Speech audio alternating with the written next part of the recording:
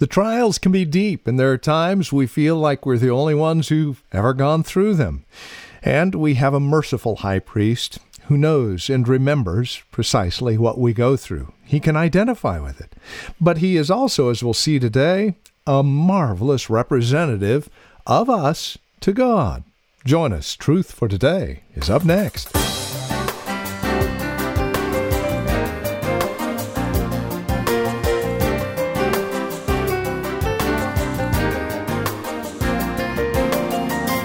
Not only is God tender towards us, not only does he remember our frame and remember that we are but dust, and treats us as such, but he is also a sympathetic representative for us, on behalf of us, for God. Welcome to Truth for Today with Pastor Phil Howard. We're continuing our survey of Hebrews and the marvelous display of Jesus as our merciful high priest. Chapter 5, verses 1 through 10 is where we find ourselves today, looking at our sympathetic representative. Here's Pastor Phil Howard with today's broadcast of Truth for Today.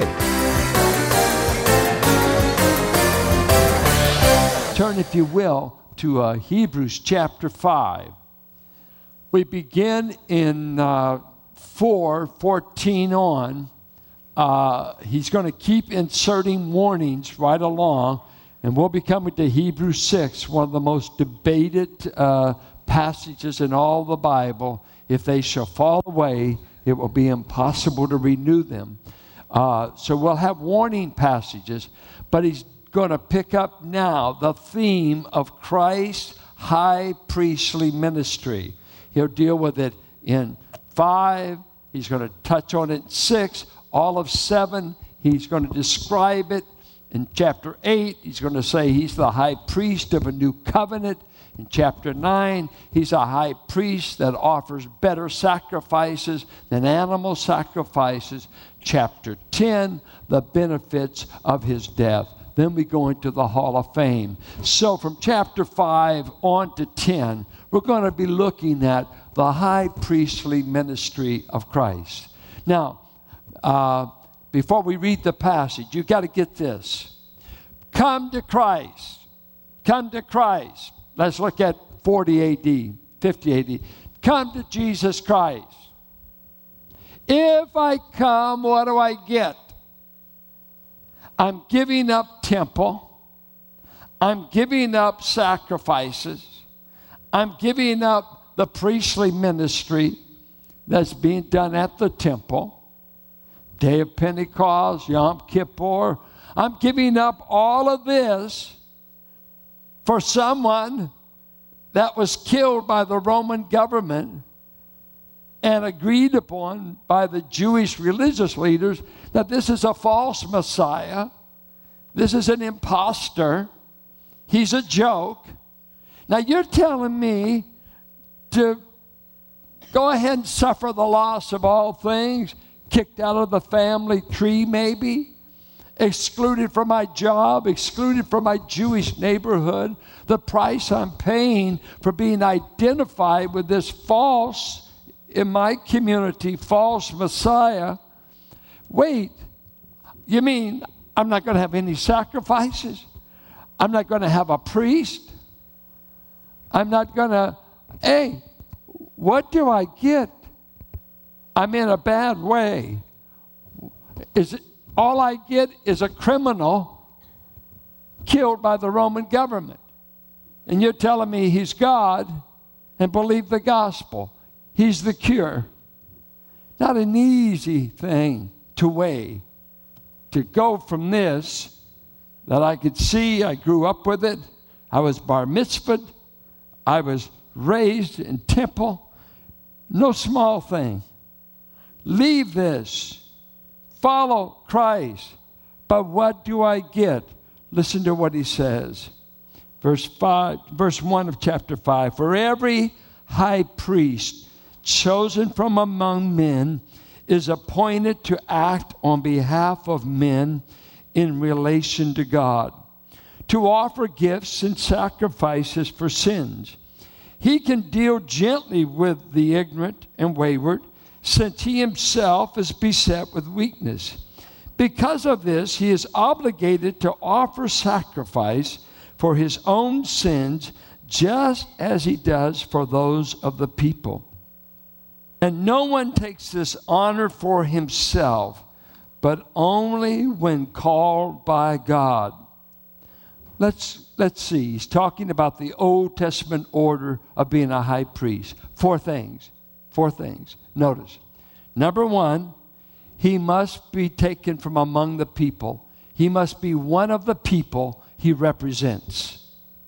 Okay?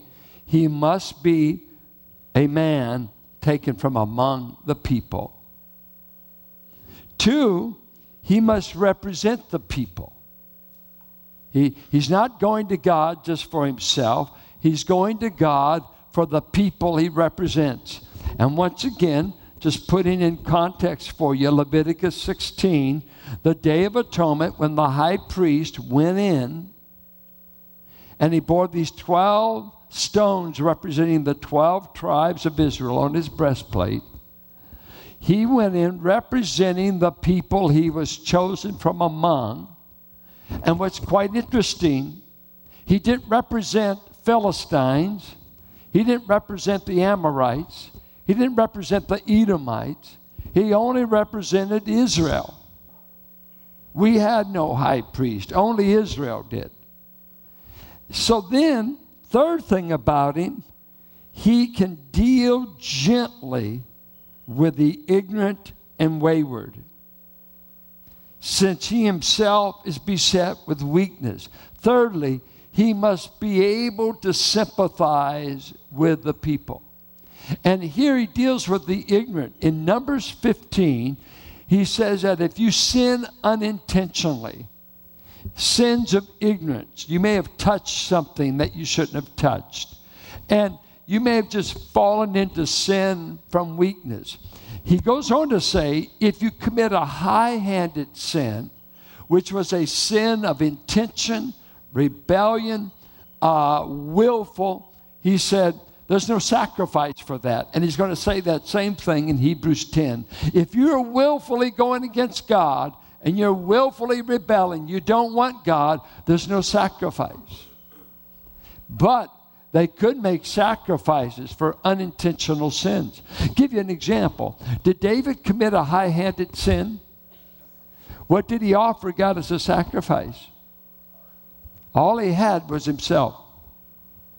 He cast himself. He said, there's no need of bringing you any sacrifices. None of them will atone for murder. None will atone for this adultery I've done.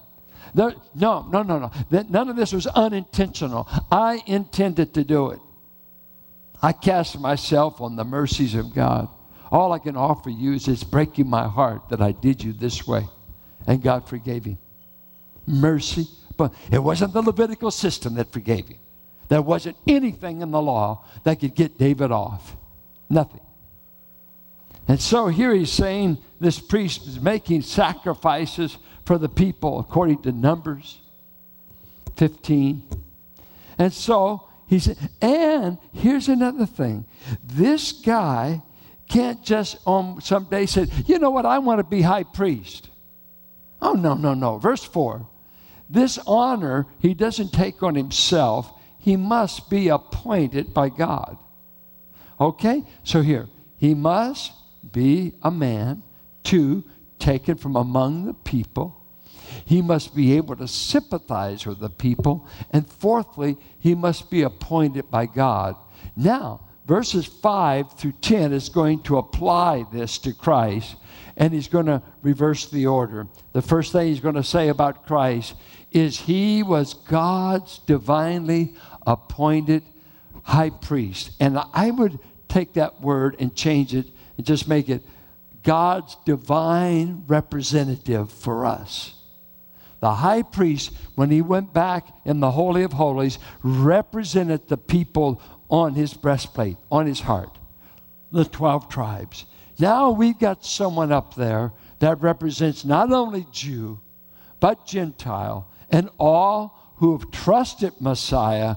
They are now represented in heaven by him. And look what he says here about his office. So also Christ did not exalt himself to be made a high priest, but was appointed by him who said to him, you are my son, today I have begotten you. Psalms 2:7. When did he beget him? This word beget here is not procreation. Christ was never procreated. He never did have a beginning. That's an Arian heresy that started in the 3rd century. He was not a spinoff from God. He always existed. Why this begotten? This verse is used of his incarnation, and it's used of his exaltation. And so the one being given, according to Isaiah, where a son is born, a child is born, a son is given. He was already the son of the Father, which is phileo, was a family affection. I want you to know the second person of the Godhead to the Father. He is my son. And according to John, he shares my nature. He called God his Father because he claimed equality with God. And he never refuted it.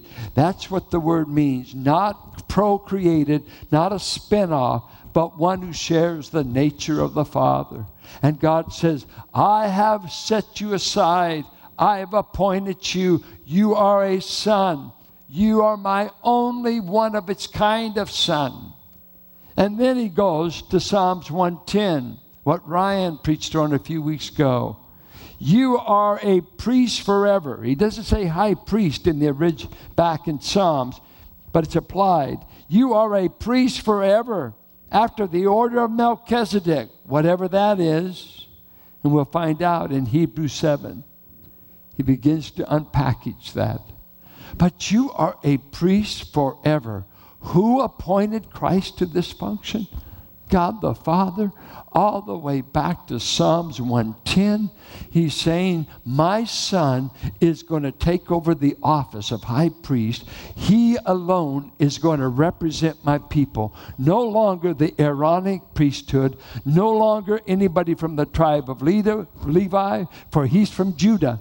This one is the one I appoint to represent my people in the future. So on high, who represents you? No one less than Jesus Christ. He is in the throne room with God. And that throne room, you might think of it as we go along more like a courtroom. It's where Satan charges you. It's where your sins come up before God. And someone there has to deal with this issue. Your weaknesses come up. All that's flawed about us comes up to the throne. But we have a representative. Now, second thing about our high priest. We know Christ has been appointed, but can he sympathize with us, folks? Come on. I mean, we're all flawed. We're all weak. We're all beset with sins. We're beset with all kinds of problems. How can one who is God understand somebody like you and I? I mean, does he really understand? Watch what it says. In the days of his flesh, Jesus offered up prayers and supplications with loud cries and tears to him who was able to save him from death, and it was heard because of his reverence. What is he saying here? It doesn't say specifically, but I'm inclined with other commentators to believe this is a reference to Gethsemane. At least we have the pictures of him in Gethsemane with the agony of wrestling with the cross, wrestling with the cup, wrestling with the hour that he would be turned over to men. Throughout the Gospels, they would try to arrest him or try to kill him. And this is what it would say, it is not your hour.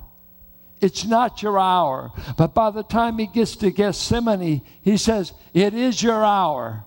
Do with me as you will. Up to now, you couldn't kill me. One time they would start to throw him off the cliff. Watch this. He just walks through them. You tried that with a mob. Going to throw him over, exercises his deity some way. He just walks right through them. I'm God. You can't kill me a minute before my work is done. Matter of fact, that's the same thing for you. Stonewall Jackson was such an incredible soldier. And one of the reasons was he believed in predestination. And his famous line was, my life and my work is immortal till God's through with him. And one of his own men shot him. And all the smoke from the battle and all that, he wasn't shot by a Union soldier, shot by a Confederate. His work was done. The greatest cavalryman of the Civil War was just shot by his own man. But he was a predestinarian. God's got my days numbered. God's got my life marked out. And here Christ is praying in the garden, and he's now saying prayers and supplications. I'm asking for help with loud cries and tears to him. The rabbis had different levels of praying. They called entreaties, tears, loud crying.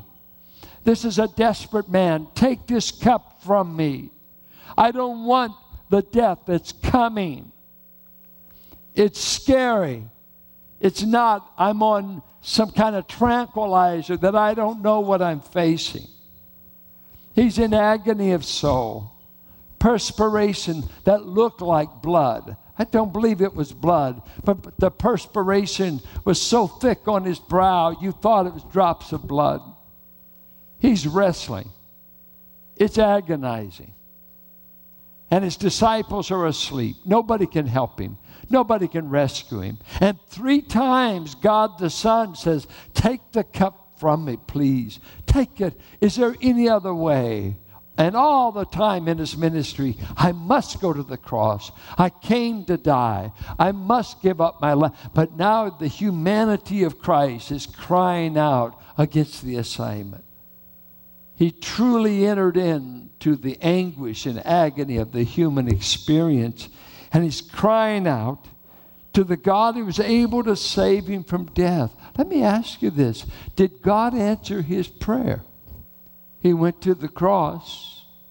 Probably what he's praying is, don't let me rot. Fulfill what the psalmist said. Don't let me go to Sheol and stay there and the skin worms eat my body. Resurrect me. Get me out of the grip. I must die. I know I must die. But raise me soon. I don't want to stay in Sheol. And 3 days was enough. Christianity, isn't it amazing, was born in a sealed cave when God said, I'm satisfied. Skin worms won't eat my son, and resurrected him. Just like that. He answered his prayer. He truly did. Still went to the cross, but death cannot keep its prey. Cannot even conquer death. So he's in this agony. Who's able to save him? I'm in agony about the cross. And other times he went and prayed all night. Staggered at the unbelief he was meeting. Staggered over the pain he saw. The deaths. The leprosy. The poverty. All the people were in dire strait. And he felt their pain over and over. He felt their pain. He felt compassion. This is a sympathetic high priest that can sympathize. You come to him, I can't pay a bill. Don't worry, I've been there. Death. Don't cry at a funeral. He did. Stoics. He did. He was broken. His heart ached over Lazarus. He ached over Mary and Martha and their grief. Oh, this is a Savior that is tender emotions, able to sympathize. And some believers, I look in your face, I sense none of that. Maybe you're bitter. Maybe you're stuffing. It'd be great if we could advertise in our manner, in our countenance, I want to understand you. I don't want to criticize you. I'd like to understand you. But when you're consumed with yourself, you can't take much time to understand somebody else. You know, I lived with back pain so long and 5 surgeries, and I've got a daughter that lives with it, facing more surgeries. Just a wreck. Knees, back. Chronic sufferers are sick and tired of being sick and tired. And they don't want to tell you one more time they're hurting. You just don't get enough sympathy to make it worth it. And just say, how you feeling? Well, I feel like I did the last time. I'm in pain. Well, you said that last time. I thought you'd get over it. Get over it.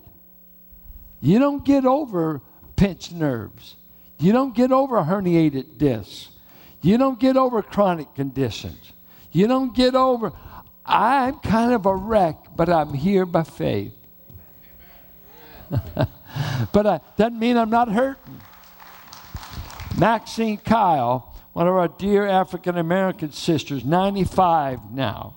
If she was in good health, she would choke me. She never wants you to know her age, 95. Little Maxine. She calls me once in a while, and this is her line. Pastor, I just can't make it out like I used to. Driving herself to church till she was 93. Morning and night. And then she says this line. I just want to say, Pastor, my spirit's willing, but my flesh is weak. Do you think God will give her a pass on not making it at 95? And the body's caving in. Jesus says, I went through such agony. Matter of fact, I bore their sicknesses. I bore their pain. And there was this model. I don't know how to say this. You're going to misinterpret me, but I want to say it anyway. He was sad an awfully lot. For Isaiah said, he shall be called a man of sorrow. He wasn't giddy. I don't think it was a sin for him to laugh. But he was known as a man of sorrow. He was bearing the infirmities, the sorrows, the pain of the people he came among. And this is one who's known heaven, known perfect fellowship. He knew what the world was like before sin. He knows what perfect is. He knows what perfect environment, perfect obedience. But he said, I'm going to enter so I can be touched. So I can be touched. Some of you want exemption from human suffering. You won't go to the hospital. You don't want to work with kids. You want to be into a mature Bible study in a nice house because I don't want to get dirty. Don't get too close to sinners. And God forbid anybody from the hood come. Because we don't want to be bothered. We want to make believe that everybody around you is going to heaven. The majority are going to hell, and I'm afraid we may not care. That's what I have to fight. As long as I go to heaven, why care if they go to hell? Jesus cares. Do you? That's the issue. The problem isn't with Jesus. It's with us. He can sympathize. He can sympathize, I think, with a man going to hell. He wept over Jerusalem. Oh, Jerusalem, Jerusalem, I came to gather you up as a mother hen to protect you from the hawk that's flying around and wanting to devour you in the barnyard. They'll do it, you know. I've come to gather you. I've come to love you. I've come to protect you and save you more than just from Rome, but from eternal separation from your God. I've come to gather up the children of Abraham, and I'm weeping that you won't have me. And that brings us to the end of our time today here on Truth for Today with Pastor Phil Howard.